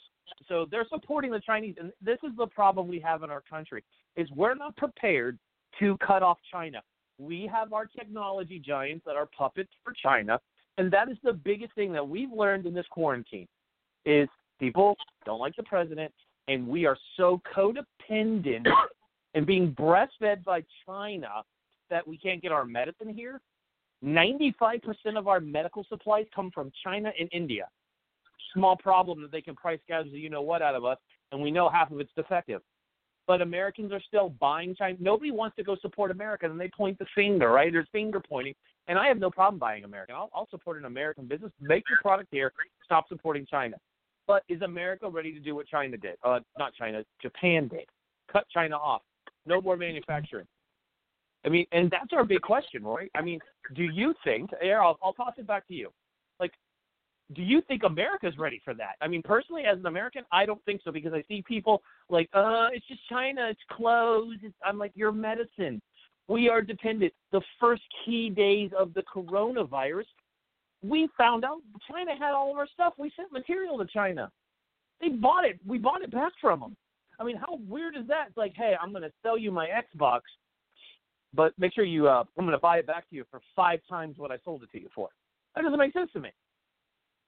So you're absolutely right. And no, you're right. You're 100% right. And I think for the longest time, this whole special interest and the dirty donors and the politicians in Washington they're in bed with China. I mean, this has been going on for years and years, and China has manipulated every single possible way they can, and they take advantage of our system, and they want every last little dollar out of us. And if they don't get their way, they start making these threats that they'll and they definitely they don't know how to act, and all these leaders have been compromised by these people because of the financial hush money that's being handed out. Because China, why else would China have all this power, all this advanced equipment? Why would we depend on them for so many things? This is something that the U.S. years ago, when politicians started getting in bed with China, it's not. There's been some good deals with China since Trump came in, but there's been so much damage and deals in the past that were not good for we the people, that only advanced certain administrations' agenda with money. Money. It's not. Yeah.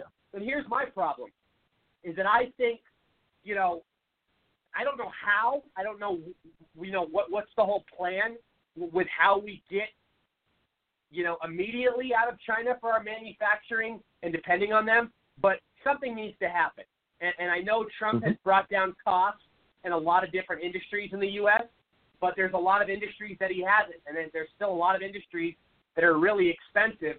And that's why people are still getting stuff in places like China. But I would say if we're going to cut off China completely, I would say at least use India for the time being until we bring down our prices and we can compete on that level of, you know what I mean? Because I think India right away, after China started playing games with us with not giving us medicine, India stepped up and said, we got you, no problem. Because Modi and Trump have a very good relationship, and they have a bond, and they want to help the U.S. And I believe at this point, I think India knows that they can be the next China, and they're really stepping up to the plate and really taking advantage of that situation. And I love it because if they really play their cards right and they really, keep helping out all these other – it's not only the U.S. they're helping out a lot when China wouldn't do so.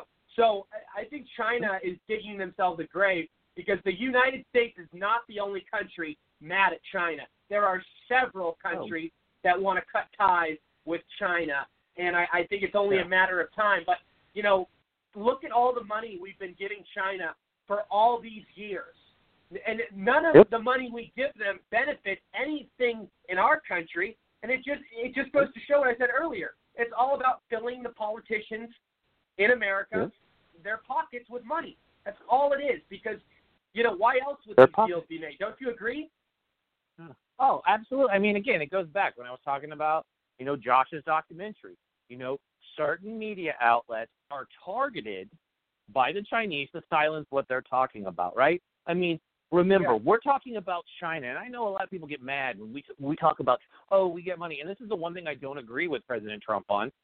Two things. I didn't agree when he said he was a better general than General Mattis because that's just flat not the truth. General Mattis is the greatest general of my generation, so we'll leave it at that. Any agreements with China, I've never agreed with. I don't like trading with them. I don't trust them. They are the Communist Party. Remember, these people commit human rights violations like you go to In-N-Out and get a double-double, okay? They do it with a smile on their face and make that moaning sound like Kevin does in The Office when they're eating a baby Ruth, okay? They don't care. And we're putting them on a pedestal when they shouldn't be allowed in the UN, but they're allowed. They control so many things. They control a very large media outlet, one of the biggest on the planet. They're the puppet. They pull them like strings and have them come out and attack these smaller media outlets that are exposing the truth. And that's the problem. The American people don't get told the story. You get fed a lobbyist story or somebody who's feeding a sponsor. And that's our biggest problem. Coronavirus, we weren't told the right story because we were depending on bad intel. And we now trade with somebody that we're codependent on. And I'm 100% with you. With India, we don't need to get rid of India. My point is this. There are other places that we can do business and trade with our partners. I mean, we have our allies to the north and to the south of us. We have our friends, Canada, who's got the greatest, security force in the world. They're lucky to have us around. our friends in Mexico, and then let's not forget about Latin America. Do you know from Colombia, yes, we're going to talk about cartel country, but the cartel country is gone, and there's a lot of U.S. businesses down there. We can put warehouses there and have supplies to us within 2 hours to Miami, right? Back in the day, that was drugs. We can do that, but we need to go set those up. We've learned from this mistake, from being dependent on somebody to ship it in a container and get it here. It takes like 2 days from down there to down South America. Hold on, looking at a map and doing this. So South America to our country. So that's what I say now. It's like, okay, we've pointed enough fingers. People aren't dying. Yes, we've got more people. I don't know why our country's obsessed with significant events and death tolls. Like the first one was like still less bodies than 9/11, and now today I'm hearing more people have died than Vietnam. I'm like, oh my goodness. Can we just say people have died? Why does it have to be that number all the time? It's always something. I'm like, I guess Pearl Harbor just doesn't get anything anymore. It's just nobody counts them. Yeah, just the media and how over dramatic they are. It's ridiculous. Eric, stay with us. So tell everybody where they can find your show, connect with you. A lot more to get into. I want to get some other people on, but stay with us. Sure. I will probably will be able to get back to you before the show ends so we can talk about more stuff. But tell everybody all your plugs and stuff. Sure. You can catch us over on To The Point with Eric Mitchell. Airs every day at 2 p.m. Eastern, 11 a.m. Pacific. Catch us on Facebook, on YouTube. Go find us on Facebook, YouTube, and you can watch the show there. Hit us up on IG and Twitter. So we're sitting there. We have a great guest every day. Tomorrow, huge guest. And we have Mike the Cop on Thursday. So every Thursday on our show, if you're a veteran or first responder, we put vet and first responders on the show. We are the only TV show out there that actually honors the greatest American heroes. Every Thursday, that's the only show people we put on our show. So we're proud of that for our Thursday guests. It's our bragging rights. Our friends at Fox can't touch us when it comes to that. So I like bashing on them. It's kind of fun. I agreed with you earlier, Rory, on your point that, I find myself watching O&A a lot more than or OAN than I do watching Fox anymore. You're right about Hannity. Tucker's great, though. But, that's where you can find us. So come check out our show. Follow me at Eric L. Mitchell on Twitter, all the social handles. And, thanks for having me on the show today, Roy. Absolutely. Well, I love having you on, buddy. Always a pleasure. And, we love your insight. Stay with us, though. Everybody, we'll be right back. I'm going to take a quick commercial. A lot more people to get to, a lot of people on the panel, more guests, too. This is the Rory Sauter Show. It's a beautiful night. We'll be right back. TGI Fridays' famous sizzling entrees that you know and love, like chicken, shrimp, and cheese, just got even hotter. With new delicious tastes like whiskey flat iron steak and the tastiest sizzling street noodles. Hurry in. Now starting at only $10. We bring the sizzle like no other.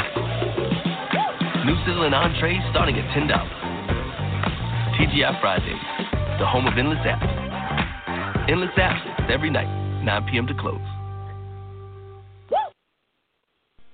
Hello, everybody. This is Rory Sauter from The Rory Sauter Show.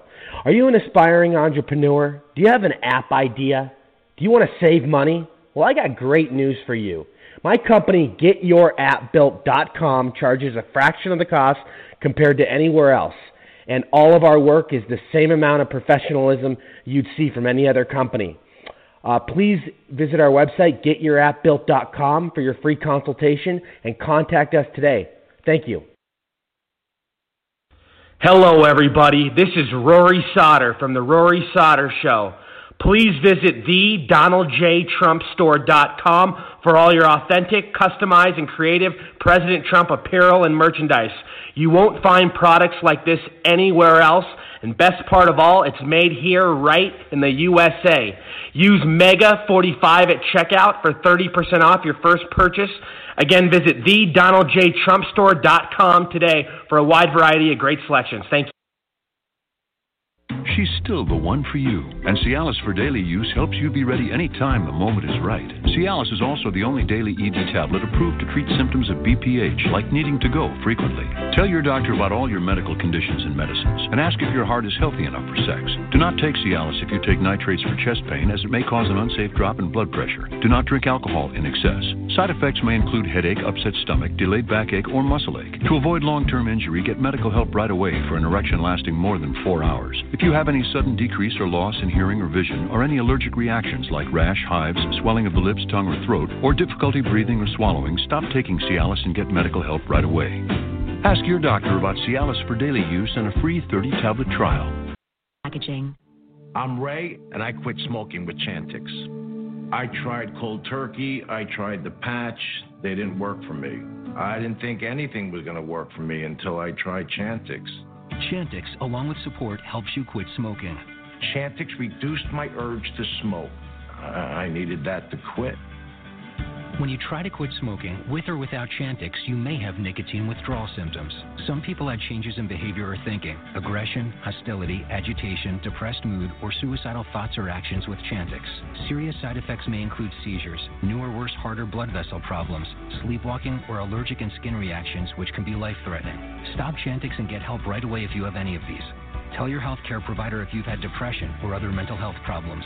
Decrease alcohol use while taking Chantix. Use caution when driving or operating machinery. The most common side effect is nausea. I can't tell you how good it feels to have smoking behind me. Talk to your doctor about Chantix. And we are back, the Rory Sauter Show, coast to coast, worldwide. Listen to in 25 countries on 70 online platforms. Everybody, it's a beautiful night. Coming to you live. I want to make a big announcement. Everybody mark your calendars. May 17th, I will be starting at Salem Radio. Huge opportunity. Big names do their shows there like Sean Hannity, Mark Levin, Larry Elder, Hugh Hewitt, Dennis Prager, Sebastian Gorka, many, many more. So I'm very excited for that. Originally, it was supposed to be starting a few weeks ago, but it's been pushed back because of Corona. So apologies for that, everybody. But I do want to welcome, I believe he's with us, and we got a lot of people to get to, but very famous fitness mogul, and been doing a lot of things in the market, been around for a long time. David Morin. David, how are you? Hey, Rory, what's up, brother? Doing well. How about you? Doing very well. Really good to have you here. First time on the show. You're a fitness guru. You're a business mogul. I've seen you all over the place. Tell everybody a little bit about yourself. Well, Jesus, man. Does everybody have all night? Just military family, man. My father was in Vietnam. Basically was a Air Force brat my whole life. Everybody else, all my sisters, my brother-in-law, my nieces and nephews, they're all serving in the military. I did contract work for the military. I don't know if everybody out there remembers Greg Flitt. Okay. Does everybody out there remember Greg Flitt? Sounds familiar. U.S. Army Airborne Ranger, captain at West Point. Anyway, he brought me back into fitness. I got out of fitness after, a bad divorce and all that jazz. And then really, man, just decided to kind of carve out my own path in personal development through using fitness to develop myself physically and mentally, and just help other people, man, get empowered and become a driving force in the culture of fitness, and basically just wake people up, man. Amen. And you've been in Men's Health. You've been featured on Fox. You've been featured on in Entrepreneur Magazine. You've been featured everywhere. Tell everybody kind of about this lifestyle, just how it kind of works, like your day-to-day operations. Because I know you travel the world. You do a lot of different events. The whole bodybuilding industry is quite fascinating. It's a cool experience, just everything you're doing. Yeah, I mean, I was listening to the conversation earlier about, the dynamics that we find ourselves in with the media being bought and sold by China. And I think, one of the most valuable things that a free culture like America can export to the world is fitness and this free spirit of entrepreneurship. And if you're not out there kind of, doing that through your own personal path of developing yourself and then in tandem using those skills to develop a business, and you're really missing out on the opportunity, because America really is the land of the free, home of the brave, and all the opportunities that can be afforded to you by those that have given their lives for our freedom. And, So, I'm in the business of creating, content. So I create content in various forms. I have a fitness app called FitPlan. You can download it at the App Store. It's FitPlan, so it's an at-home workout training app. You need minimal equipment. You can do it at home. I also do online coaching. I also have my own product. I actually almost died 5 years ago. I had a pulmonary embolism, which I have a heart condition. So I have a what's called an atrial myxoma, which is a vegetative tumor inside my heart. And I went through a pulmonary embolism, and I was in a coma for 5 days. And after I kind of extubated myself, I don't know if everyone knows what extubation is. It's kind of like the ventilators that everybody's on from COVID-19, I basically yanked that out myself and decided that I wasn't quite finished with living my life. And then basically just created a respiration enhancement product that is super beneficial for those who have a problem with upper respiratory infections or asthma or anxiety or just seasonal allergies. And it's organic essential oils that open up the respiratory pathways and allow you to actually breathe the way you normally would if you didn't have all these obstructive environmental factors. So, yeah, I travel the world, and really that fitness and empowering people in their own physiology, owning your own, happiness, basically, through a biological roadmap. You have to own the real estate that you dwell in before you hope to acquire any happiness in life.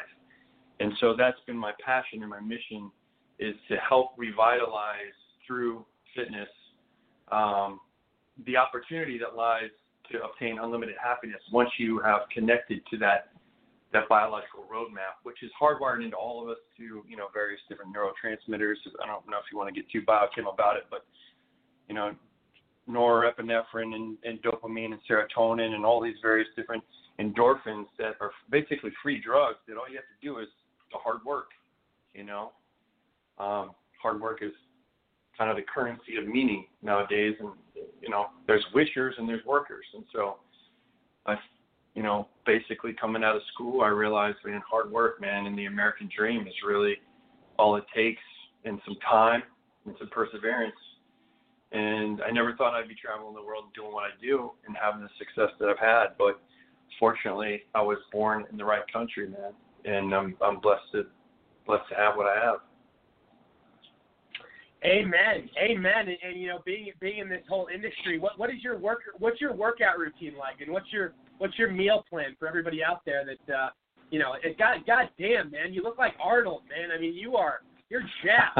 You look like Arnold in his prime. Come on, Rory, you don't really mean it here. Come on, give me a break. No, brother. Really, anybody can do it. There's nothing really particularly special about me. I'm not really gifted genetically. What I've been practicing for the past 5 years is intermittent fasting. I believe that human physiology is better adapted to fasting than it is having food available at all times. I think having food available at all times and stuffing our face constantly with food puts a burden on our endocrine system, which is, of course, very evident in the diabetes epidemic, which, of course, is the largest tax burden on the American people, and why everyone's arguing about free health care and all this and that. It's like, if we all just took our own health in our own hands, we could ease the burden and not get into a debate, about this. But workout routine and diet, it's really simple, man. I'll do a small workout in the morning, and I'll stay fasted until noon. I basically eat what I want. I just avoid processed foods, and I avoid refined sugars. And everything else is on the menu. If I want a burger, if I want fries, if I want a nice big salad with cheese and steak, if I want, if I want a vegetable juice, I try to focus on high density of nutrients. So nutrient-dense foods, not necessarily calorically high, but, sometimes, yeah, I'll have a slice of pizza or whatever. But from 12 to 6 p.m., that's what's called a time-restricted eating window. And there's a scientist out of Southern California. His name is Dr. Walter Longo, and you could find various different podcasts and reference his work on intermittent fasting and how it optimizes what's called the circadian rhythm. So we're daytime, we're diurnal creatures, we're not nocturnal creatures. So the hormones basically are what regulate testosterone and your body composition, your ability to use calories for energy versus store it as fat, your insulin sensitivity, all these various mechanisms. And when we're eating late at night, when we're constantly cranked on caffeine and we're not sleeping properly and we're not resting and eating when we should, then most of it is all underlying metabolic and hormonal factors that attribute to unhealthy people, and undesired results. You're busting your ass at the gym, but you're not getting what you want. So everybody out there, if you want to get in shape, if you just eat between 12 and 6, you will notice a remarkable difference in your physique in a matter of weeks. Now, if you want to I'm sorry, Rory, what were you saying? No, I said amazing. No, keep going. Yeah. Now, if you want to increase those efforts just by modifying the diet, if you want to increase those efforts exponentially, then you can start adding some physical activities. Now, there's a various amounts of physical activities, and that all, is wide-ranging depending on what your goals are. But for guys, if you want to gain a little bit of muscle, obviously weight resistance training, and I do weight resistance training probably 3 or 4 times a week. I don't do it 7 days a week. I don't do it 5 days a week. I do it probably 2 or 3 times a week. And I do what's called HIIT training, high-intensity interval training. And I may do some, moderate, light, steady-state cardio, or what I like to call active rest days, which is just like riding a bike or doing something that's going to burn calories, but it's more leisurely and compresses the body. It's not stressful on the nervous system. It's more like a lifestyle thing. You walk the neighborhood to do a neighborhood watch with the dog. Well, obviously not in quarantine, but in normal circumstances when the whole country is not on lockdown because of the hoax. But basically, if you just eat between 12 and 6 and you work out some light workout in the morning and you do a moderate workout after your last meal. David, I want to get you back on very soon. But I do got to move on to the next guest. Let's get you back on in the next week or two. I got a lot more to ask you, but tell everybody where they can connect with you, where they can find you, buy your products. I know you got workout videos, you got different supplements, all that good stuff. Awesome, Roy. Thanks, man. I'd love to come on again. You can find me. My social media handle is @GetMorin, GETMORIN. And if you'd like to buy an amazing respiratory enhancement product that can help you right now and your loved ones that may be suffering from the fear or the flu, it would be getflow2.com. That's GETFLL and then 2.com.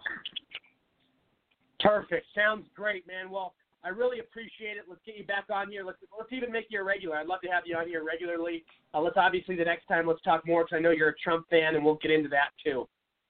Awesome, brother. Thanks a lot. All right, man. God bless. I'll talk to you soon. You too. You too, man. Bye. All righty. I do want to welcome to the show. I believe he's with us. We have Kevin Mooney, popular columnist. Hey, buddy. How are you? Welcome to the show. Oh, I'm good. Thanks so much for having me on, Rory. Absolutely. First time on. Tell everybody a little bit about yourself. Well, I'm an investigative reporter with the Daily Signal, the news service of the Heritage Foundation, and I also do some work in the State Policy Network with the Commonwealth Foundation in Pennsylvania, which is close to home, and write for a couple of other national publications, National Review, American Spectator, and a few others. So I'm glad to be out of D.C. for a little while, but I'm sorry to be quarantined at home. So that's how things are these days. Oh, wow. So quite impressive. I know you write for a lot of big publications. Tell us some of the things you've been writing about lately. Obviously, probably mainly about COVID-19, right? Well, sure. I mean, one thing I'm looking at One area I've specialized in is looking at the power and the influence of the modern environmental movement. I think what we're going through today should really make a powerful case against us ever embracing anything like the Green New Deal, because this is what the world would look like every day if the environmental movement had its druthers and had its way. And I hope that sort of wakes people up to the anti-energy influences of the movement and how it puts us at a great disadvantage against countries like China that are not constraining and restricting their energy. So I hope this is sort of a wake-up call for policymakers. I think certainly President Trump gets it. I think that's one reason why he resisted getting into the Paris Climate Treaty. But, of course, there's still a lot of forces lobbying us in that direction. No, absolutely. And what do you make of this whole China thing? What are your whole thoughts on it? How do you kind of view it? Well, I think it's awakened some of our establishment a little bit, the American people in general. I mean, the challenge from China, I think, is a bit different from what we faced with the Soviet Union, because they've burrowed in so much with some of our institutions. There's the so-called Confucius institutions, which are very active on college campuses, spreading propaganda on behalf of the Chinese government. I mentioned the environmental movement. They've been using nonprofit environmental groups as front groups to file lawsuits against the U.S. military, and that's been going on for years. And so I'm hoping that this alerts us to reorienting our public policy position to wake up to the dangers and challenges of China. I think the good news is that the president is largely awake to it, but I think the Republican establishment is not, and I think our own military establishment is not. I will say I think one reason why Trump is actually trying to lessen our footprint in the Middle East is to sort of reorient us to confronting China and what's coming over the next 10 to 15, 20 years. So I think we're back on our heels, but hopefully this crisis will rejigger things a bit. And what do you see as kind of the future? I mean, how do you kind of see us rebounding? How do you kind of see things being laid out? What do you just when we reopen? Do you think it's what kind of process? I don't think we're going to zoom right up. I'm sorry to say. I think it's going to take. Small businesses have been hurt a lot. I would say the upshot is that this administration may be unlike some of its predecessors. I mean, usually when there's a crisis, whether it's 9/11 or the financial crisis, the default position is more centralized planning, more concentration of power in Washington. The good news is I think there's been some decentralization, allowing the business community to take the lead a little bit. I think that'll lessen the curve. I also think that the president's deregulation of the energy sector and unleashing the natural gas revolution is something that can help us really get us back up on our feet. So I think there are some real good ingredients in place to make us a little bit more well-positioned down the road. But the president's going to have to fight members of his own party and, of course, the news media to do this. Absolutely, 100%. No, he absolutely is. And, how do we hold them accountable? What is your solution for, making them pay? Obviously, Trump says he has a plan, but he doesn't want to talk about it right now. I mean, more tariffs? I mean, what do you think? I don't know about more tariffs. I actually think, if anything, he might want to alleviate, the tariff situation a little bit. There's a foreign policy component to what he's doing on trade, but I don't think now's the time to put on more tariffs. I would say on the foreign policy front, I'll throw out one thing that I think his Justice Department could do. I mentioned some of the environmental groups. There's a law called the Foreign Agent Registration Act, which is rarely enforced, but it came up when with Michael Flynn and some of the others who were caught up in the whole Russian scandal. They ought to take a look at all these different advocacy groups and how close they are to the government of Beijing and have them register as foreign agents. I don't know why the Trump Justice Department hasn't done that yet, but I think that's one small but I think very meaningful change they could do to really wake people up to what we're facing. Amen. 100%. No, I agree. And I want to get you on here. I want to make you a regular. I want you to come on and be a contributor often. I could ask you a lot of things and talk to you for a long time, but I do got to get to the next person before I wrap up. But tell everybody where they can connect with you, where they can find your work, all that good stuff. And let's see if we can get you back in the next week or two. Sure. You can find me at the Daily Signal. And my Twitter handle is @KevinMooneyDC, and I'm not hard to find. Anytime the left is out there, I'm trying to do my best to expose them. So I'm not hiding. I love it, Kevin. And let's definitely get you back here very soon. Let's talk about a lot more things, because I want to get a lot more obviously scoop from you. I mean, you live over there, so it would be great and convenient if we could definitely get you on a weekly or bi-weekly basis. Oh, sure, anytime. All righty, man. Have a great night. I'll talk to you soon. Okay, thanks a lot. All righty. Let's go to retired police chief and homicide detective Michael Balsi. Michael Balsi, go ahead. Great show so far tonight, Roy. I enjoyed listening. You know, you always mention about the cancel culture and putting people in boxes. We're certainly seeing it through this coronavirus situation. Those two brilliant doctors from California, Erickson and Massey, you know, their video I thought was extremely enlightening. And, you know, then YouTube pulls it down. It's being censored all over the place. I would encourage people to try to see it. But please do yourself a favor. At the end, stick around and listen to the last few minutes. They disclose some interesting information. After the original broadcast, a lot of the reporters left. So some of the original YouTube videos didn't include the last portion, which is very, very intriguing. I think it's the last 12 minutes was actually cut out. You know, it seems like they've tuned out these doctors that are spreading the truth about this coronavirus. So, you know, I started to realize this, did some research, went to the CDC's website, and realized we were on pace for between 25 and 69,000 flu deaths this year, right? Which would put us somewhere in the neighborhood of 2017, which we reached almost 80,000 or whatever the number was. If you go to their website, you can't find 2020 flu numbers any longer. They quit counting them. So they clumped them all together with coronavirus. So are these tests they're giving? Are the CDC reporting flu cases as coronavirus to jack their numbers up? You know, in a bad flu season, a lot of people can die. We don't shut down countries for that. So there's a point I wanted to make, and I think your listeners should be aware of it and do some research on their own. You had one of the finest doctors that I've heard talk on this subject, Dr. Shivan, a few weeks back. And I think he's another brilliant guy. You see, in Michigan, they're going to charge this doctor with felonies for treating patients with vitamin C, which we know is a great supplement to take, especially during the virus season or flu season. So that bothers me. The other thing I wanted to make a point about the Fauci and the $3.7 million to the World Health Organization.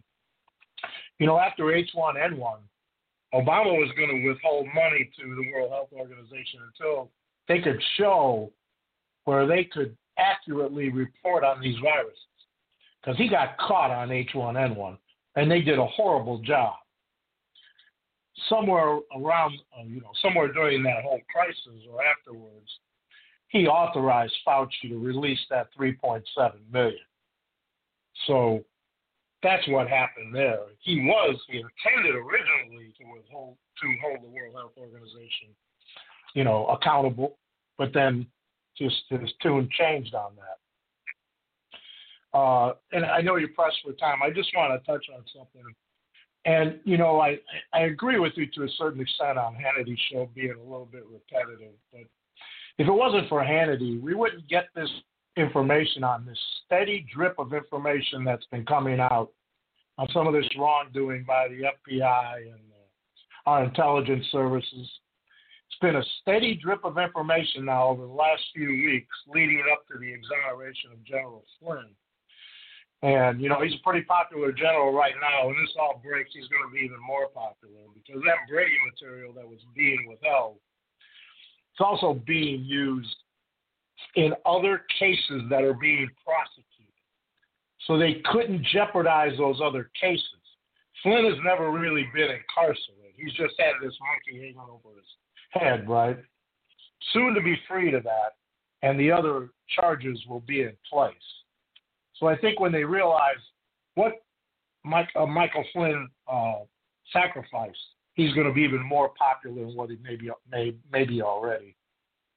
As far as the immigration and stuff is concerned, I agree, but I think this is a first step in a series of things you're going to see it in terms of executive orders with regards to immigration. and I think it's going to touch on a topic that you were talking about earlier, China. You got to control these Chinese students coming into our universities. You have to put that under control. And then because you're pressed for time, I kind of know that you're winding down here, but this Biden thing, there's documents on this. Now, his Senate records are sealed. But there's documents in the Senate because this woman, Tara Reid, made a complaint. Those documents are someplace. And we control the Senate. The Republicans control the Senate. Those documents need to be made public. The timing is suspicious. It's an election time. I understand that. But her account is credible, and now it's been backed up by 2 or 3 other people. I think it deserves a look. And the media is going to do everything they can to sweep it under the carpet. As far as Bill and Melinda Gates, Rory, we talked about the Event 21. We know they were planning for this. And don't think for a minute that the president doesn't have a handle on this. This whole thing is going to be exposed. And when it is, when he exposes the people responsible, not only China, but probably people in our country, I think it's going to be a big, big boost for the president. So with that, you can find me on Twitter, but right now, to let your listeners know, Twitter DM is down. But you can DM me at Michael Valsi, VALSI, on Twitter. Be glad to talk with anybody. Thanks for having me again, Roy. Enjoyed the show tonight. Absolutely. Well, I can give you a couple more minutes if you have any other points. I can give you about 2-3 more minutes. Did you want to make any other? Do you have any other? Yeah, I do. You were talking about the bailouts, for businesses. I'm not sure how that all plays out. I know there was 2 phases there, and I know one required businesses to go get a loan, which prevented other businesses that really needed the loan money to get the loan. Others involved direct payments. But I think the government realized they knew there was going to be some of this take place with some of these companies.